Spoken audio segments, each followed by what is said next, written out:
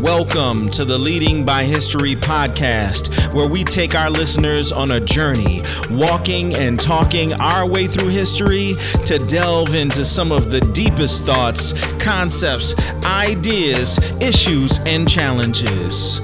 We know you're going to enjoy your time with us. Come along for the journey. Leading by History. We look forward to getting to know you better.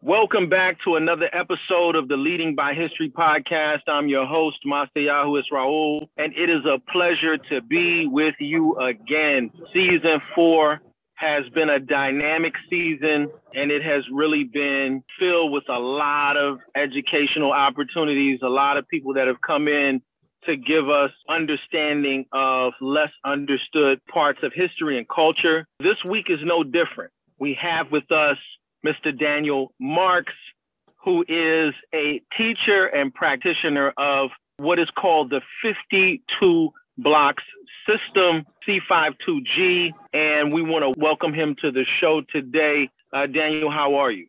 How you doing, brother? I'm doing fine. Good. So let me add some context to C52G. It's a short way of saying Constellation 52 Global. I'm sort of like one of the head instructor levels in Constellation, and the organization is headed by one K1 Adon Akhenaten, affectionately known as Big K. And then, I got to pay tribute to the ancestor who helped K get his skill, who then helped us get our skill, and that's his brother Reed. I appreciate you explaining this C52G. A lot of things have transpired with 52 blocks over the years. I first became aware of 52 block sometime around maybe 2011, 2012. I was working at that time in a facility for youth who had been offenders and had one more opportunity before they went away to jail. And I was looking for workout programs and things of that nature that I could do with them to help them sort of get out their angst, be able to be a positive way to deal with anger or pent-up aggression, and working out is very good for doing that. And I came across this group of people called the bartenders, and attempting to bring some of that back to the kids and practicing with it. I saw one day Giant do some kind of hand movement as he was working with a razor blade. And I was like, what is that? And I kept seeing this strange way that he was like holding his arms, doing these blocks. And I learned that it was something that was called 52 blocks. And at that time, I didn't know the difference between any different styles of 52 blocks. I hadn't heard of Dado, but I did recognize the elbow tapping from being a kid, and when we would fight as kids, like moving from one elbow to the other elbow is in a way to like mesmerize, your opponent and throw them off. And I was like, what is this? And as I delved deeper, I heard people saying it's the black man's fighting art, and I was like, what? I was so intrigued. And so I ended up reaching out to you. I purchased the DVDs. I think there was one called Break Things. And then we started to correspond at that time. And I brought that information to the kids, and they loved it. I mean, they loved watching the videos. They loved the workouts. They loved the art. And as I continued to just dig deeper and learn more, I found out about this whole underworld, if you will, of 52 blocks fighting style, how there was a haven for it in Brooklyn, especially in Brownsville areas. And so I want you to, before we get into the history of this art that we briefly talked about, can you first tell us about yourself and your training in martial arts and fighting, and then lead us into how you became aware of 52 blocks? Well, I started out boxing. My uncle was Golden Gloves, so everybody in the house had to learn how to box. So that was my first foundation in fighting, to go to the gym. It just happened to be the same gym that the amateur Sugar Ray Leonard fought out of. in Seat Pleasant, Maryland. So, I was ecstatic after seeing him fight in the Olympics, in 76. So this is telling you how old I am. So from there, it was like, okay, this is before the onslaught of Kung Fu and everybody wanting to learn karate and things of that sort. So in the early days, it was hard to tell the difference, except that the, karate guys wore gis and Kung Fu guys wore different type of clothing to train in, so to speak. So then I got into karate, which was a baseline of judo and weapons. So that carried me into the mid 80s. And when I went into the Army, so I have a background in boxing, I have a background in judo, karate. And then we start mixing it up. Like people from different areas want to show what they know. And I got into a slap boxing contest with a kid out of Chicago. And it was like, this is that street stuff. You won't know nothing about it. And the first couple of times out, I got the short end of his long arms. So after that, I was like, yo, what's this? Dude from, New York put me on. He was from Brooklyn. So at that time, I just associated things with like, this is something out of book. I didn't know it was like New York wide. And then I moved to New York. And of course, I'm hungry at this point. I got to know this. I would chase it down and run into a lot of dead ends. And I ended up at a group home working there. And one of the counselors just happened to know what I was talking about. So he was like, yo, that's that jailhouse right there, jailhouse boxing. It was the same thing. I heard about it in the military. Now I want to get on. Like, show me how to do that. So he didn't think he knew it well enough to pass it on, but he told me how people get down with it so I could recognize. So then I sought out looking for people who knew it. And a lot of times you'd have to wait, oh, that dude, he locked up. When he come home, though, I'll talk to him for you. Well, it just so happened that, I stayed in the martial arts, started learning jiu-jitsu of the Sanukas Rule family style of jiu-jitsu. And that was kind of feeding me. Then I got involved in some Filipino martial arts. I was learning, stick and blade. And it just kind of resonated with me, the Filipino art. Like there was a rhythm to it that I could adapt to, where I was kind of struggling with some of the other stuff. Because even if it's eclectic and you can move with flow, you kind of have to know what flow is to adapt the intricacies of the movement so that they're correct when you're moving with flow. And so the Filipino martial arts helped me make my jiu-jitsu a lot better. So I was, thinking that, if there was a such thing as 52, it would have to have been a blend because I don't know the culture at the time, right? But Brooklyn is full of people from the diaspora, Caribbean, Jamaica, Trinidad, right, all over the island. So all of a sudden, they don't know nothing about all that other stuff. Yeah, there was a school on Atlantic Avenue called When Worlds Collide. And, that's Doc. Doc taught out of there. That's Dr. Moses Powell, for those who the don't great know elephant. What I'm talking about. For sure. But he also had that thing in him. And, when he flowed, it was a little something different. And he made a point of pointing that out sometimes. I didn't learn this from Professor V of the Bijitsu Rule family. So learning all this rhythm and stuff and, seeing that there was a connection in family, it was through the history that I would learn that, the American settlers would bring boxing into the Philippines in the late 1800s. So there is a connection between us in this rhythm, this dance, this music, this fight. We all have this instinct because we, culturally, there's a connection. So long story short, I decided I'm going to do a documentary. Yeah. And that's when I met a brother named Doug Century, who introduced me to K1, Adon, Nathan. And he was Big K of the book Street Kingdoms. And his life turned me on because he linked to the culture. So I knew he had to have something that I was missing and he would be the answer. So I waited a couple of years, still researching, still interviewing people. I would run into a couple of people out of Queens and got some information that I was kind of happy with until I saw K1. I was like, oh, this is like the whole package. In my eyes, it was things connected. There was a rhythm. He wasn't talking about the rhythm. He was doing it. He was connecting and moving it. And I'm just like, yo, all that's connecting. That's locking up. And I could see it. I could automatically see the fight in it. And of course, I was like, I got to learn. And, he wasn't open to teaching me in the beginning. Because who am I? A lot of people come in and say, oh, I just want to learn. I want to pass it on to my kids and all that. Yeah, I don't want to hear all that, dog. He said, a friend of mine, she needs something. Can you send that to her? I said, sure. Sent it to her. He said, when I get that call, then I'll come see. Got the call, he drove up, he was sick. It was New Year's Eve. Driving up from Philly, and he's sick. He had gave me his word. So he showed up at my door. I'm like, yo, if you don't feel good, brother. He said, brother, listen here, man. I'm going to be all right. Where we going? It's like, this is in your house and all this. I'm like, yo, in the basement. I got a spot down there. I train. All right, then let's go. And then he started the show, and he was brother to brother. Like, let's get this done. So he walked me through a lot of things that just blew my mind. And after that, I was like, this documentary is going to be crazy, and he has to be in it. So I reached out, and we went through rigmarole, me earning his trust enough for him to invite me down to his house. And that's when the story broke. He was the last one I got to interview, and he was the best. So when 2007 rolled around, we put out the documentary. Now, by that time, other people had begun to kind of like chime in on it because it's making its rounds on all the internet forums and all of this. We've been talking about it since 1998. They give you how long that timeline is.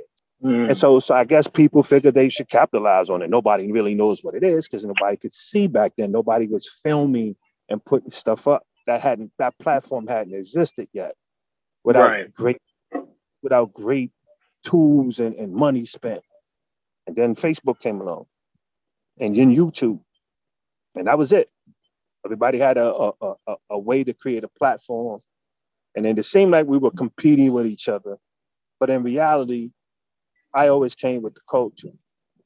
My goal was to give young Black people and older Black people something that they can recognize as their own, knowing that it started with us throughout the diaspora.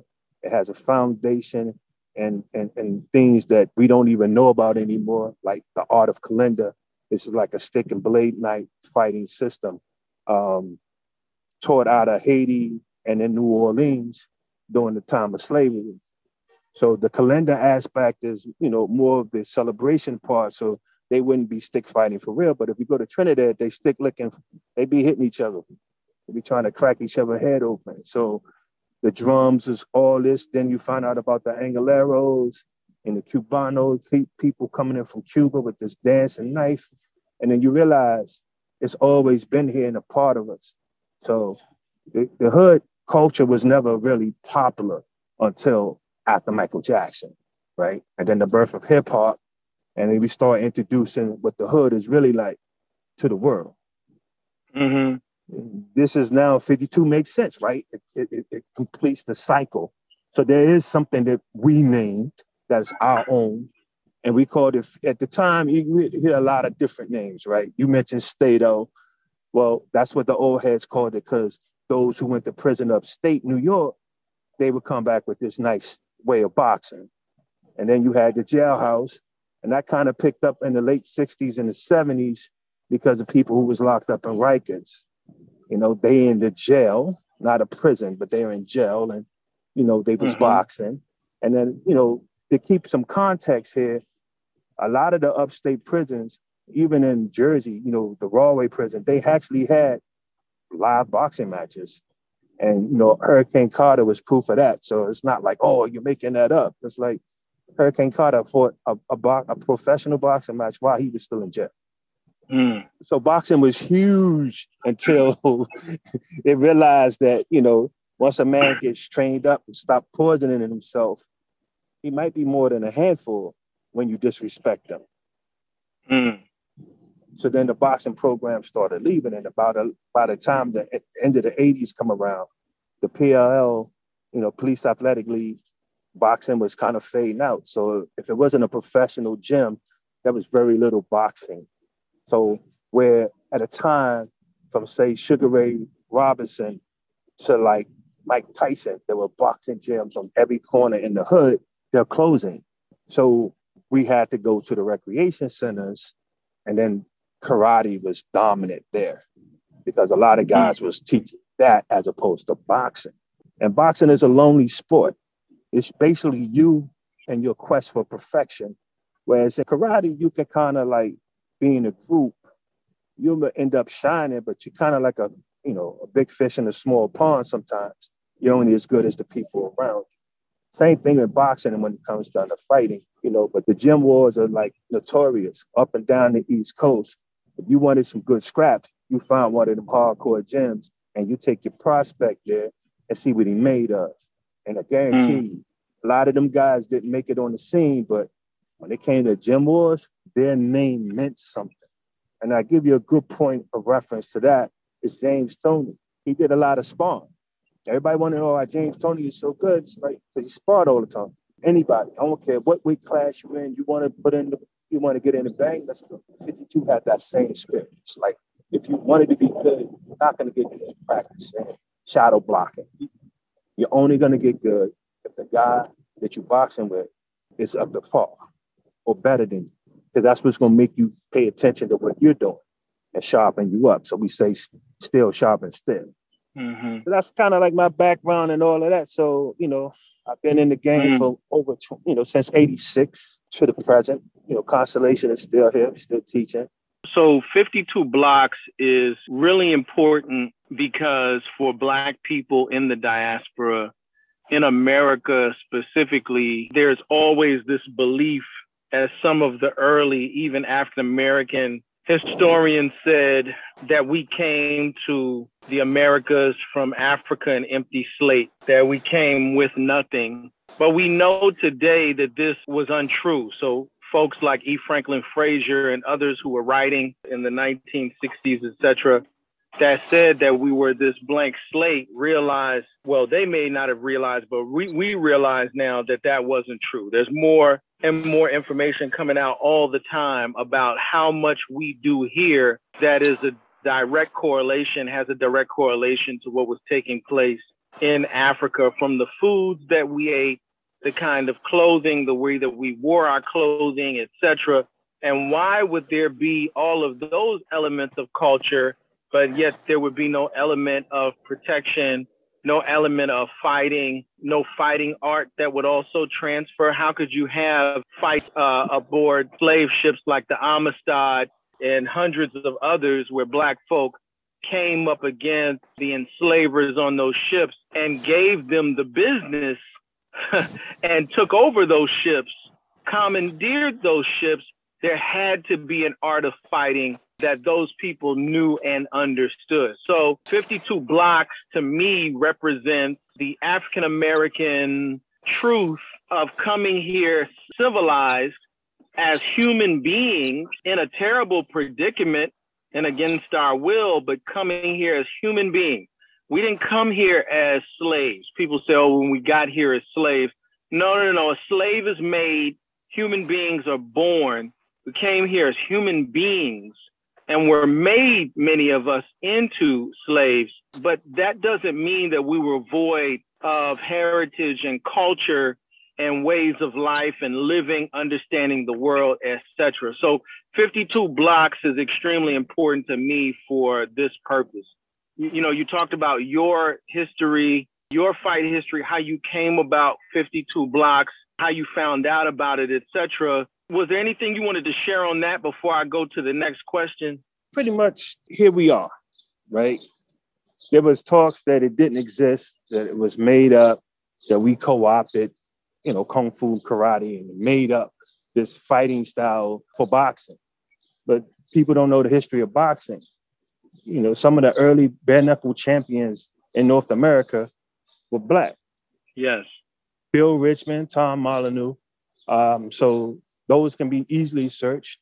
Bill Richmond is right. Very, very famous. So it's like he made a name for himself during the time the Haiti Revolution started.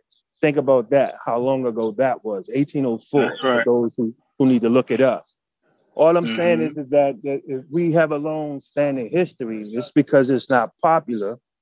Doesn't mean it didn't exist. So I want to talk about what makes 52 different from, let's say, karate or kung fu or jujitsu. What makes it as a fighting art different from those fighting arts? Usually people start this question or answer this question in a way of saying, the person makes the style. That's not true. Some styles are predicated in culture. And what I mean by that is that you carry a signature of the way that culture teaches their arts. So if it's flowery, you learned how to be flowery. If it's got flow, you'll learn flow. If it's strict line or rigid, that's how you're going to develop, because that's what they're teaching.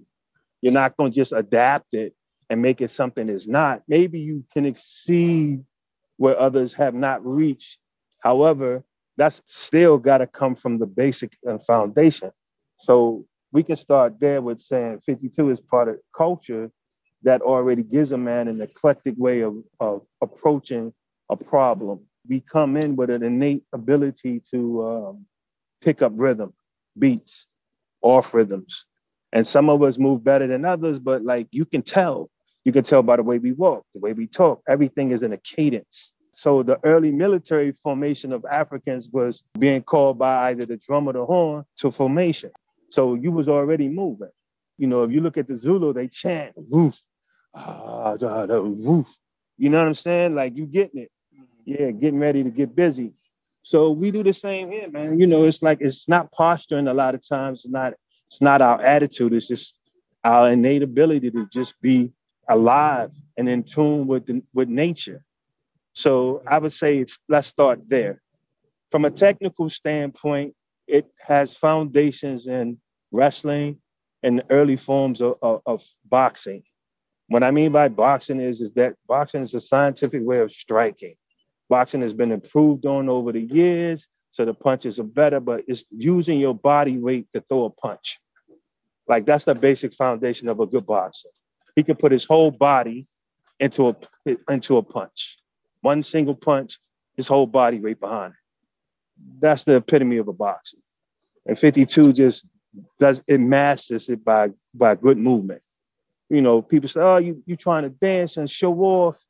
But really what you're doing is trying to set up this line of attack that when you get the right angle and you let the punch go, he's going to feel it with all your weight behind it. If I told you I was going to hit you hard, you could brace. But if you think I'm not going to hit you hard, then you're not bracing for it at all. And then you catch the whole impact of the blow. So it has an insidiousness about it because, you know, you look like you don't want to do it. Playing with them, yeah, don't throw that in here like that. And then you grab onto them like snatching. Nope, out of nowhere. Because people get hardy when they think that it's light, when you're too playful. They want to rush you. The bull charging the matador because he's waving that flag in front of him, that redness. He get angry and upset. But when he charges the matador, if he's good, he ain't going to be there. So the bull get tired. That's 52 in a nutshell. I can come, you know, I can come get you with some strong stuff, but it's masked behind something that don't look that hard. So there are different teachers of 52. And one of the things that I noticed was that now there are these European practitioners that are doing some form of 52. They're given these strange names to different parts of the blocks and so forth and so on.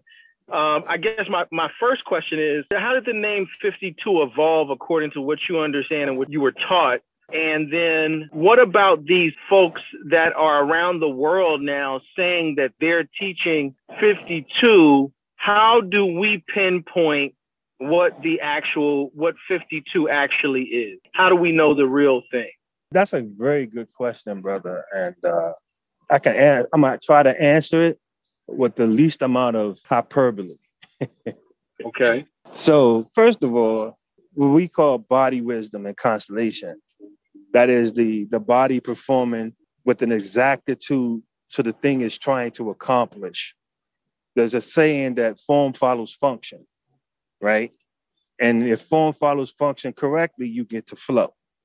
Okay. So that's one thing about 52 that everybody needs to know, that, you know, there's a flow to it. It's an instinct of the body that moves in a way that's comfortable to it. It's not something that you can't make up rhythm.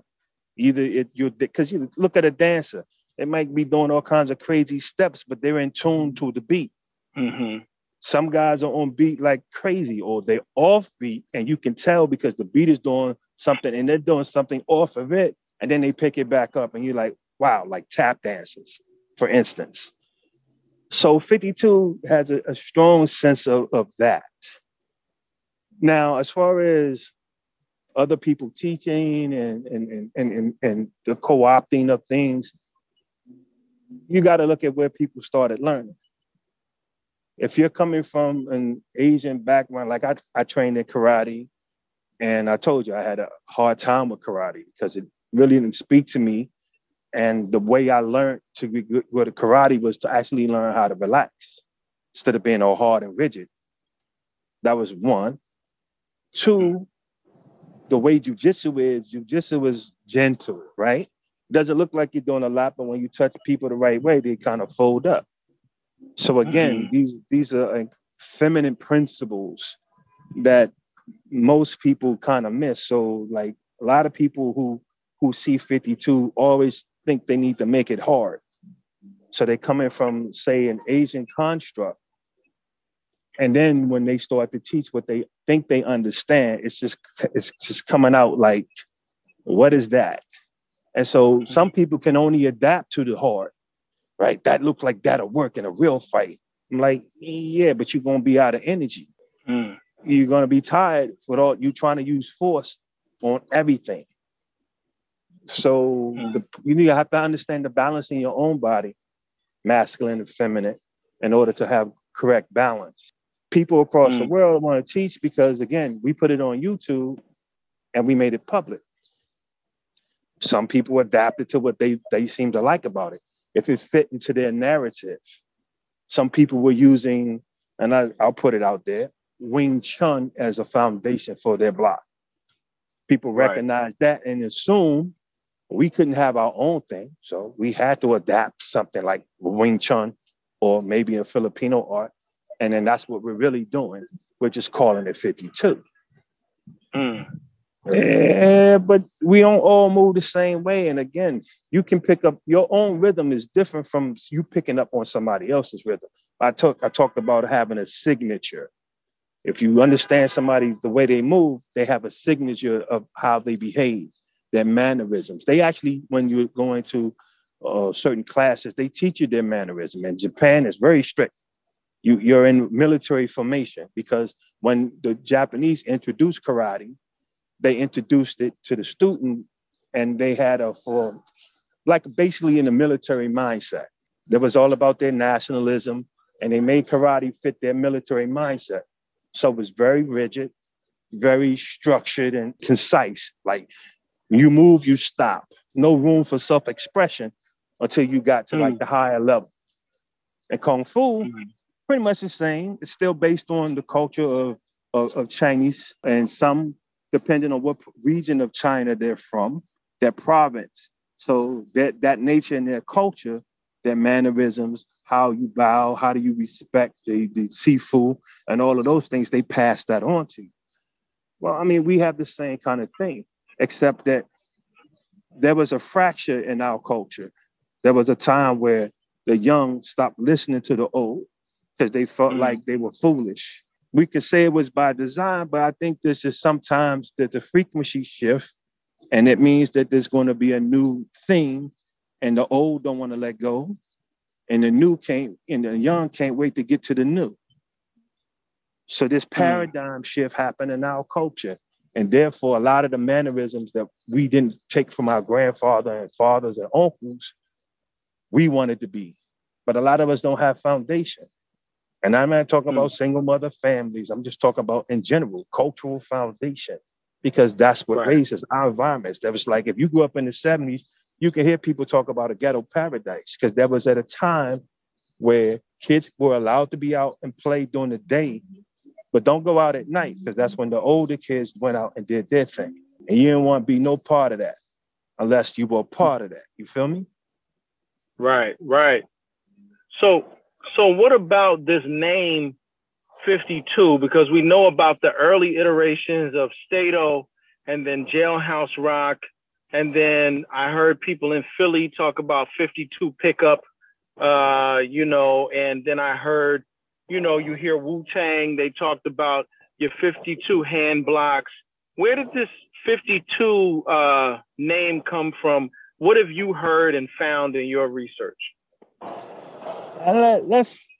Let's put it down and just say that it's the number 52 is entrenched in science, but that doesn't necessarily mean that the art itself is all scientific. It is for me, but I can't say that for everybody. The card game 52 pickup does have some say in the lore of the name itself.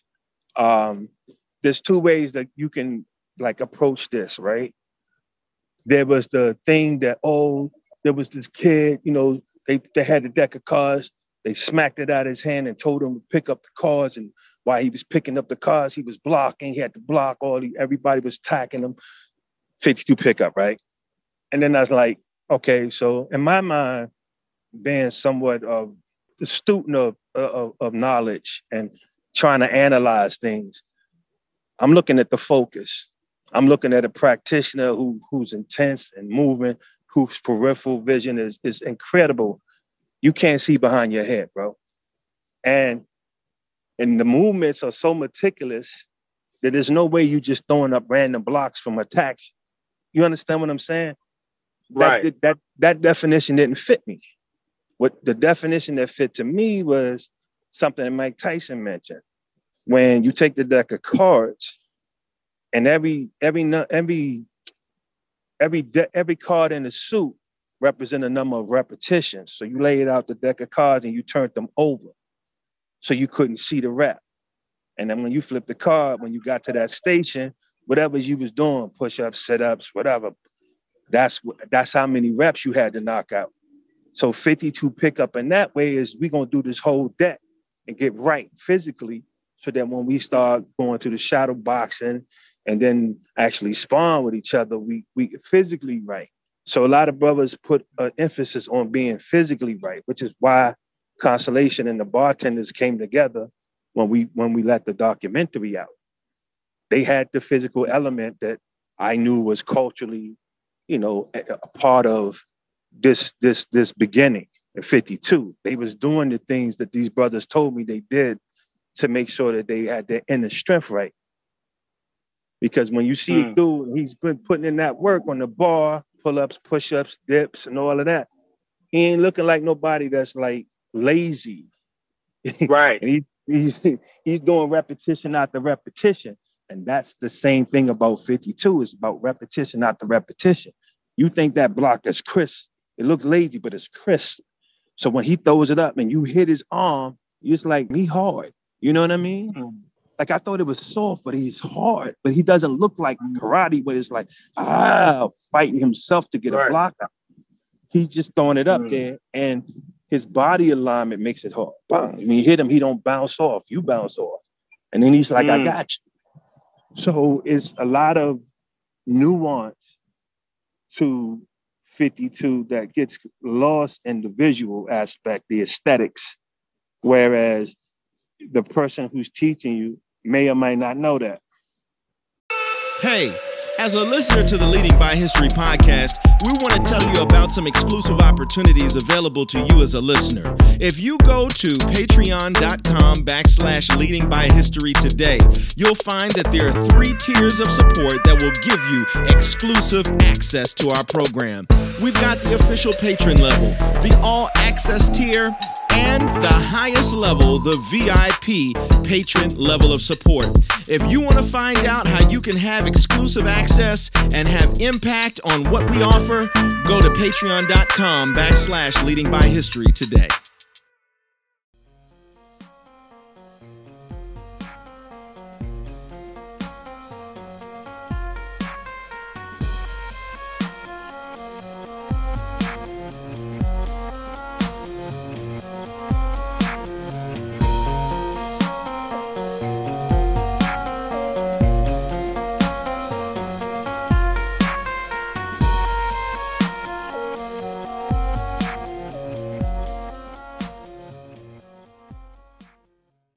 So again, it's global, right?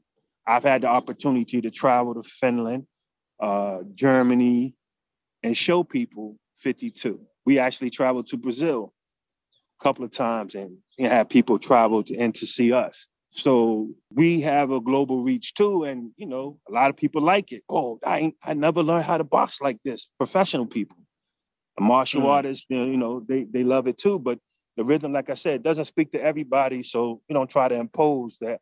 Like there might not be a school where you see 10,000 people in unison doing 52. However, Right. the dancers seem to love the play. That guides me into the next question. I've heard that breakdancing is really just a veiled form of 52, similar to how capoeira seems like a dance, but is a veiled form of fighting in this Brazilian fighting style. I remember a video of you where I think you were with one of the original New York City breakdancers. And, you know, as he did the breakdance move, you were showing the martial application, the fighting technique that was within it. Talk about breakdancing in 52. Okay. Again, I'll try to make it brief. The video, yes, I do remember. Mr. Wiggles. No, it wasn't Mr. Wiggles, man. Mr. Wiggles talked off camera. Mr. Wiggles is like the guy who's like helping, you know, give 52 a more of a dance personality right now. And so that was his contribution. He grew up with it, you know, he's like, I'm gonna add it to my thing. And people loved it. And now you can see it more. They're starting to get attention. And short story was this Asian hip hop show that actually came to the gym when we was in the Bronx, and they filmed this. We never did see the footage, but I heard this now on Instagram. Me and my brother, we sparred for them, and we taught the host some 52. And she was like, the dance, and I said, no, this is not the dance. This is the warrior side. There's a distinction. So to add to the whole breakdancing thing, what people didn't see about breakdancing is diaspora. You know, before anybody in the Bronx was boogalooing, the Cubans came here in the 20s and brought a lot of the cultural ifa with them. You know, Ricky Ricardo was singing Babalu while playing the congos, and nobody understood what he was talking about because the culture infused with the music it's not a separate thing, it's a lifestyle, right? And so when Cubans kind of faded out in New York, a lot of people from, say, Dominica and Puerto Rico came and became, you know, right into the culture. So the culture of Latin jazz and music and, you know, the Brazilian aspect was like since from like the early 1900s had now begun to take root because we were allowed to express ourselves musically. And, you know, Pentex was a lot of the Latin fusion, what they call fusion, was just different expressions with the instruments that bring about this culture. So, you know, you might have went to like a cabaret and watched your moms and them boogie and didn't even know you was picking up the culture. So then when the youngins started to really like show, like there's a documentary called The Freshest Kids. And then they talked about some of the early founders of breakdancers, like the Coco Brothers, this dude named Spot, the man with 1,000 moves. And he did the four corners, got down on the ground and got back up. And then they was like, we didn't breakdance on cardboards. We did it on concrete. And so that lends into the cultural and the spiritual aspect of not laboring on Mother Earth, controlling the body. So that, you know, same thing in capoeira. And capoeira, you know, the training was to build the body physically up so it could adapt to change in combat. So it looks like a dance because rhythm is how you get the body to do more. So, you know, comes back to breaking, the up-rocking element had a machete aspect in it. And they asked me, well, why, how was that? I'm like, if we're in like Michele and capoeira, the music dictates when you swing your machete so that you and the other guy stay in tune so y'all wouldn't kill each other. And up-rocking, there's a lot of face-off where you know, they call it burns, right? But you're pretending to actually attack the person. You come real close to hitting them without actually letting it loose. The difference in 52 is that it was popping these dudes. We actually fighting, and you might put a little boogie into it because, you know, you want to show out. So if you look at the element of guys who are actually making contact to faking like I'm gonna hit you, the youngin are seeing the fake hits going, and then they start adding their own little boogie to it. The music changed, right? Hip hop came in with the 808s, but it was really built off of disco. The tracks, the grooves in the tracks, they would just sample those and keep playing that loop over and over again. So that frequency was moving them. So that became the foundation of hip hop. We took another part of our culture and we sampled it. And then those who came up on that began to move differently. Again, cutting off the past, not linking back to jazz and Latin fusion and all these things, and thinking that we got our own thing, but really we just building on the construct that was already here. We're allowed to do that because it's already a part of you. You were born with it. So I want to ask, as we're coming down to some of the final moments, I want to find out about some of the names of the great 52 Blocks practitioners that you've come across in your research. Having watched your documentary, I thought it was excellent. It opened up a whole new world of understanding this culture. A lot of people talk about this man called Mother Deer.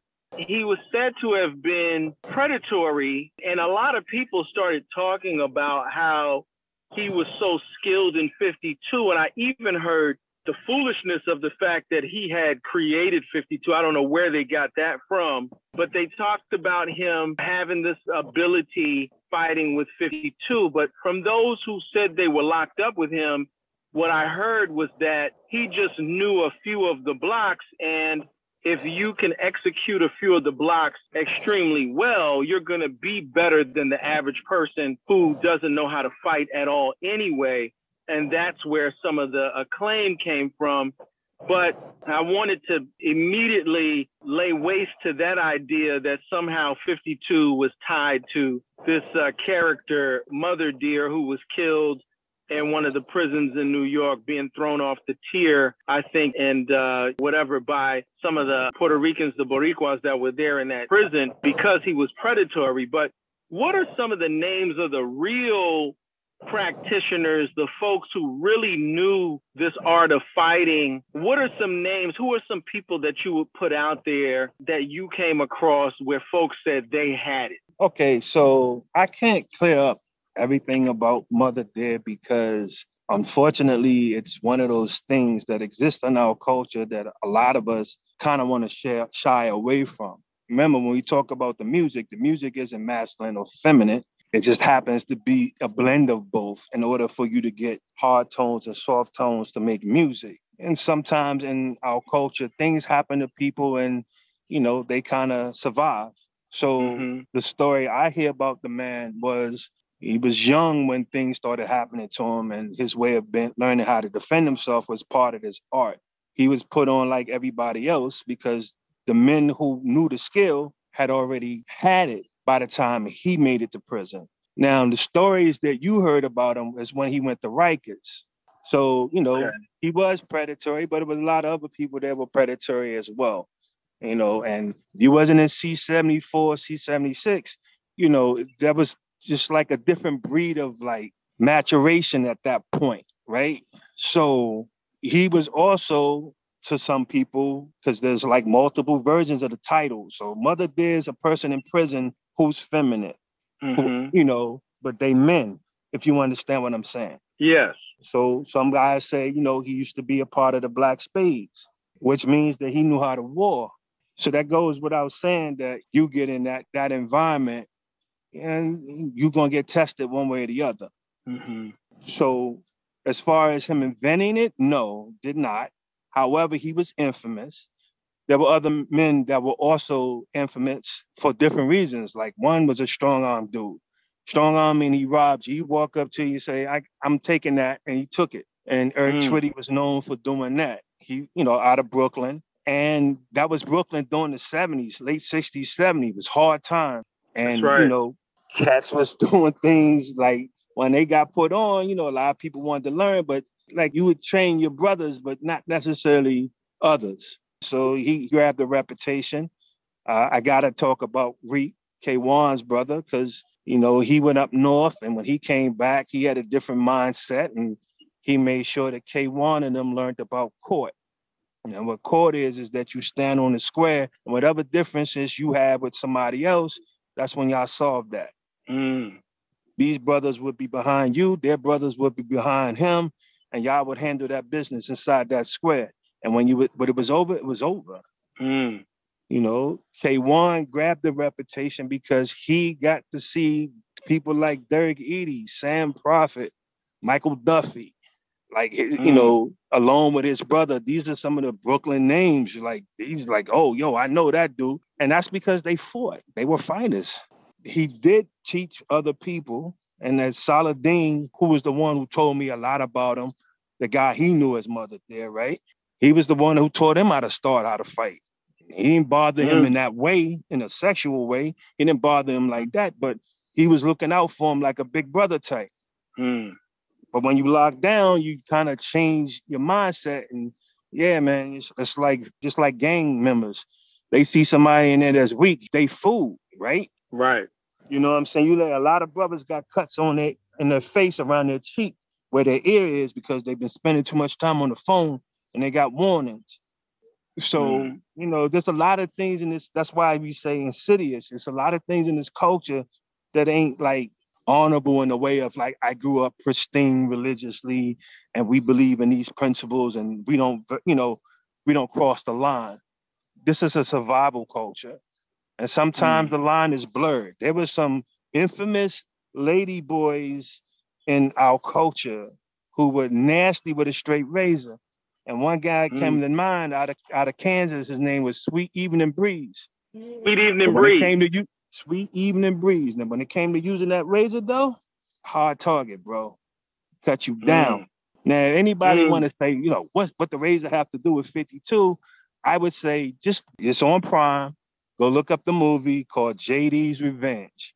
And when you see JD pop that razor out, understand what people got to learn how to block and guard their grill.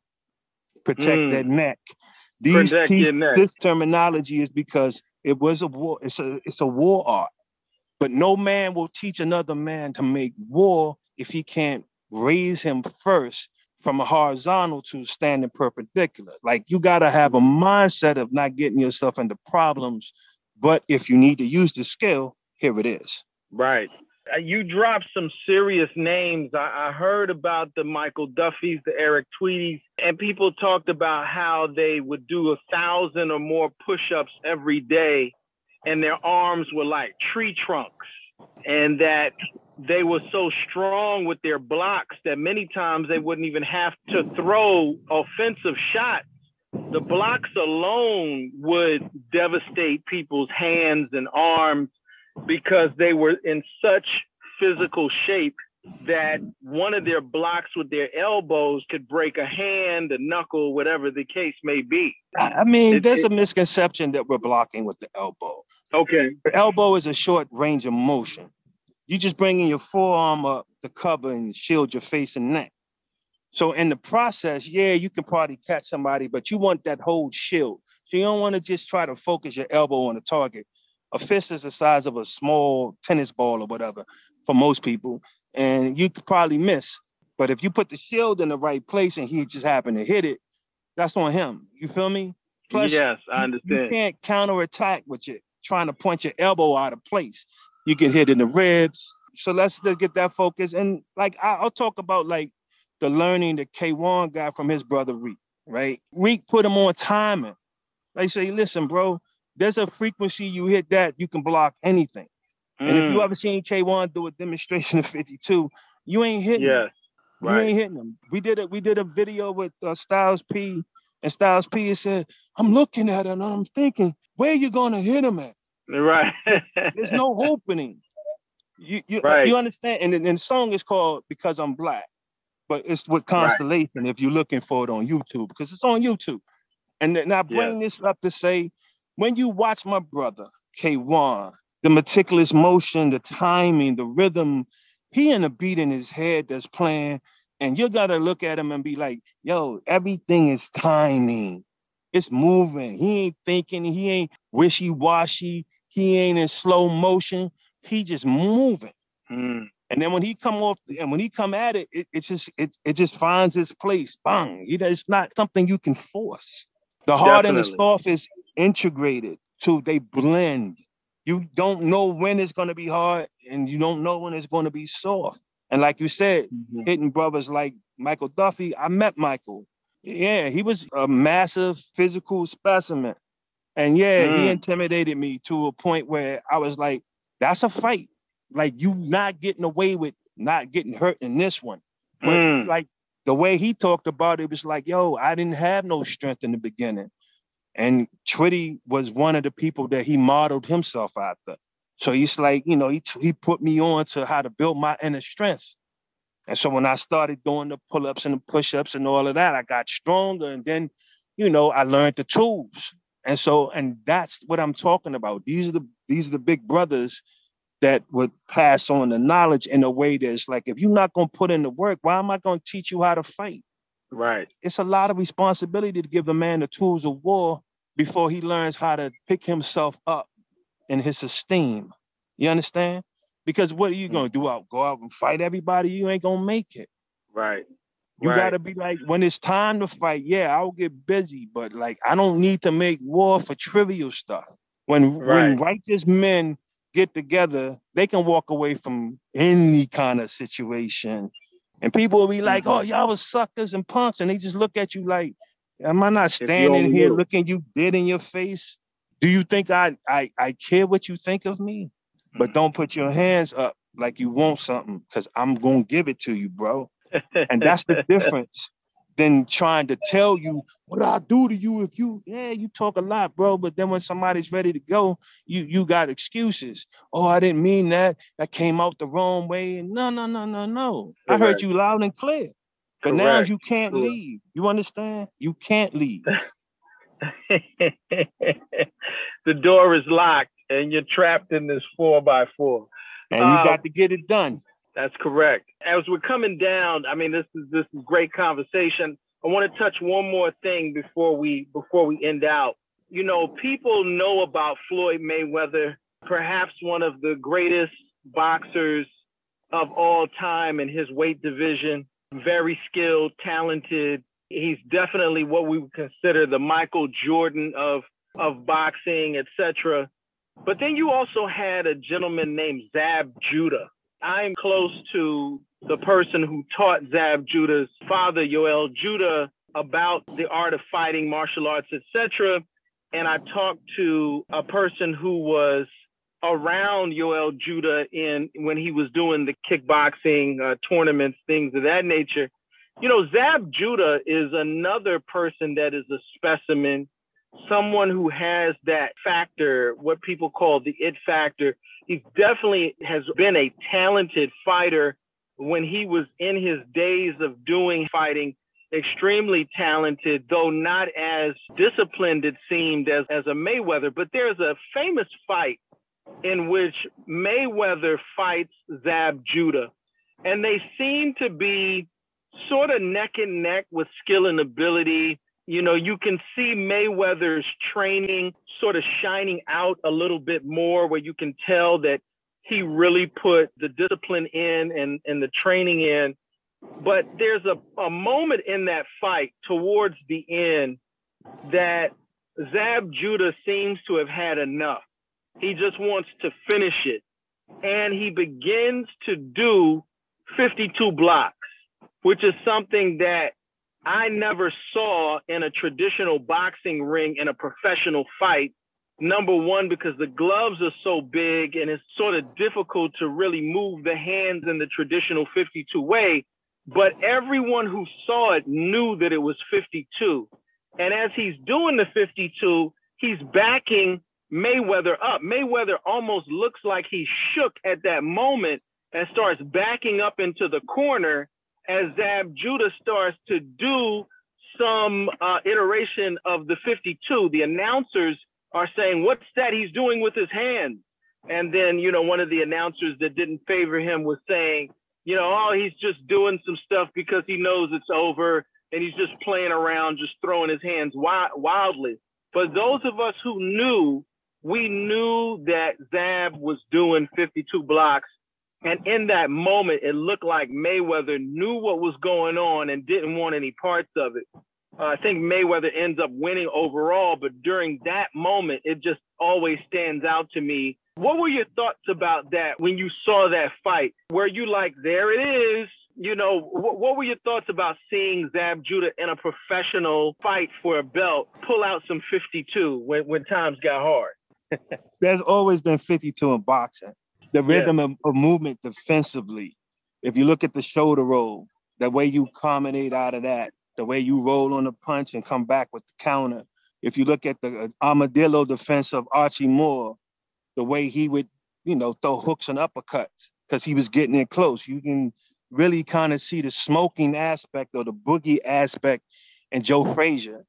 I mean, even the footwork of Ali, the way he would shift or when he was able to bounce like the butterfly, the footwork would land and then he's off. He's not in front of you no more. I mean, those are different elements of the culture transpiring in the fight. Everybody's not going to fight the same way. You kind of adapt to what your strengths are. I met Joel when he had a gym over in 400 Liberty in Brooklyn. He took over for Kid Kelly. And I used to train a couple of people out of there. So he's a great dude, hell of an instrument of raising his kid. So Zab came up with a sense of principality. And that was probably part of his problem. You know what I mean? It was hard for him to be humble, but his name is Jab Zuda. You understand what I'm saying? So you're right. He carrying some heavy distinction with him. And him and Floyd knew each other. And they both know about 52. I mean, if you ask Roger Mayweather, may he rest in peace, he was like, yeah, that's that street stuff, but it's not boxing, meaning boxing in the ring per se.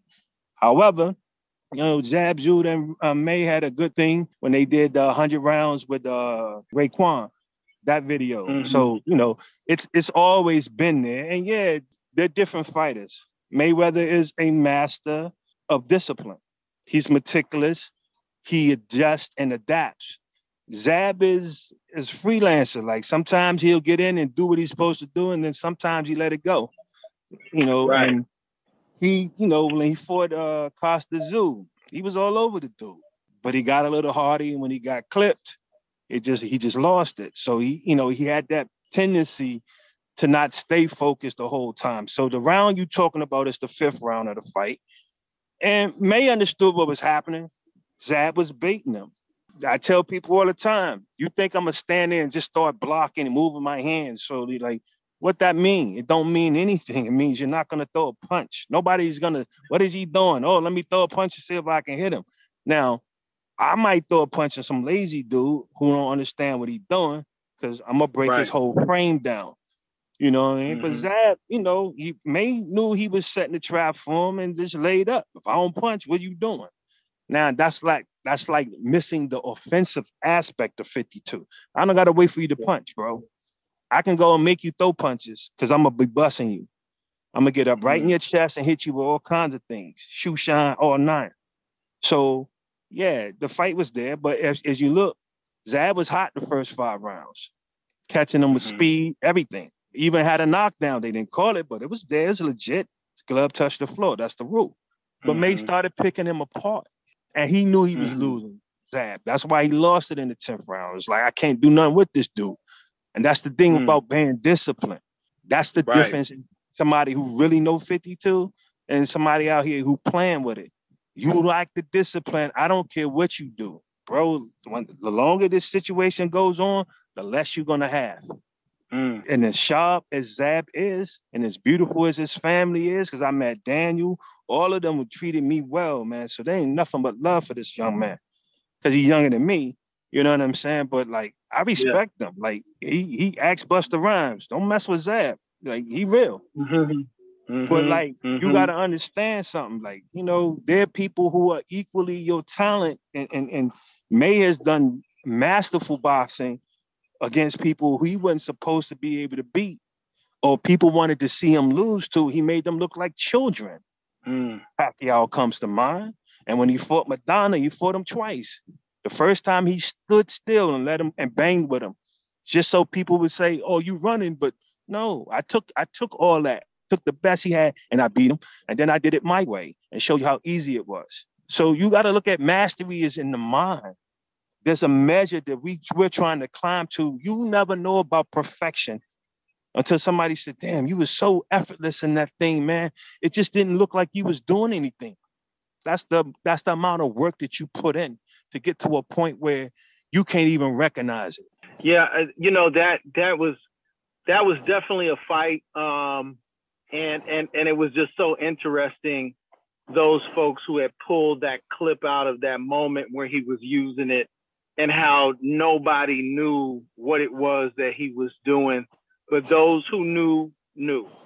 As we come to the end of the show, I want to ask, every time we have someone on the show, we always ask them for a charge for the audience. We don't want our time together to just be entertainment. We want it to be, edutainment. We want folks to go and do something with it when they finish learning about what we've discussed. What would be your charge to our listeners that after they've heard this episode of Leading by History Today, talking about 52, what would be your charge to them and sending them away? How can they apply this information in their daily life when they walk away from this episode? I would say to anybody that's listening, respect your culture. It comes with good and bad. And you got to understand, survival doesn't say what is good and bad. It's what you do to survive. And it doesn't always play nice life, that is.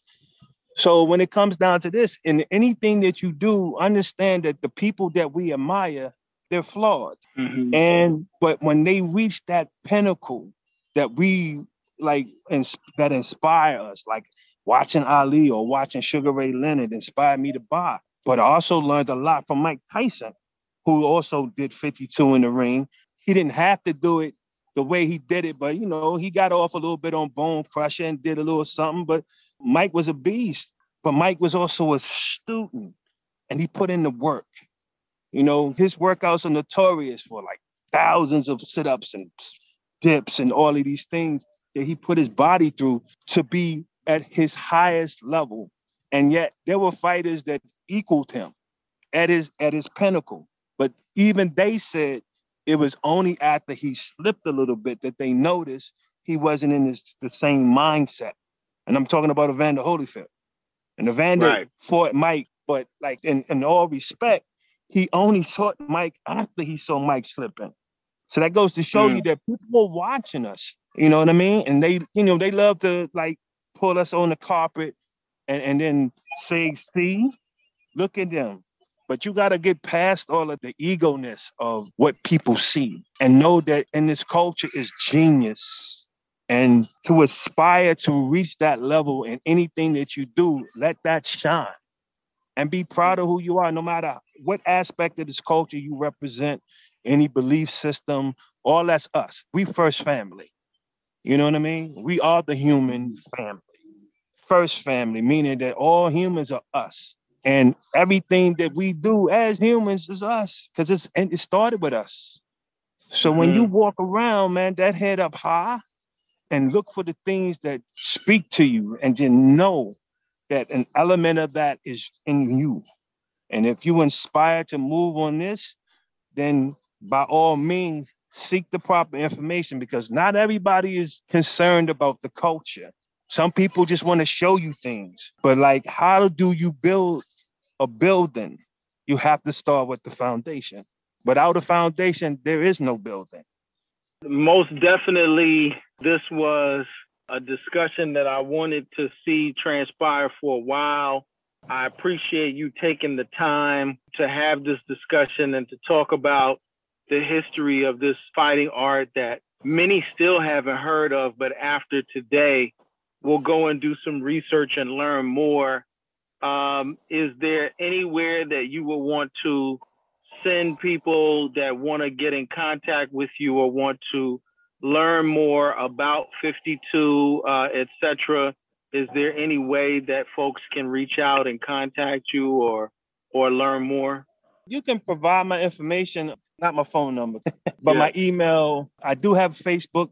The best way now is via email. If people are interested in the documentary, I still have the ability to make copies. I would say that like Show and Prove is on YouTube right now. And I'm not necessarily mad about that because I did want it to go public. If they get an opportunity, definitely go to YouTube, look up Farisi Daniels' channel. Everything I've ever posted is on there still. The things that we've done, the demonstrations. It's a lot to take in. And yes, you will come across thousands of other entries of content wrapped around 52. The name became more important than the culture. And I think that that's where we suffer at a little bit, because without the culture, the name wouldn't mean anything. Right. So they're synonymous is what I'm trying to say. And, you know, and learn more about yourself. Don't turn a blind eye to any aspect of it. Take it all in, because you never know where you're going to get that diamond in the rough. Something that might speak to the way you're moving in your own life right now and might open up doors for you never thought you had. So don't be afraid to knock.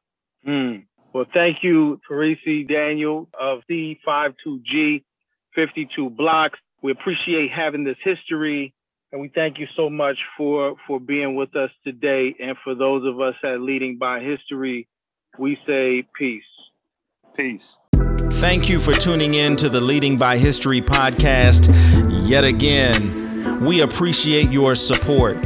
And as always, never take what you hear on face value, but always go and investigate the sources. Look, until we get together again on another episode, we want you to stay safe, and we say to you, peace.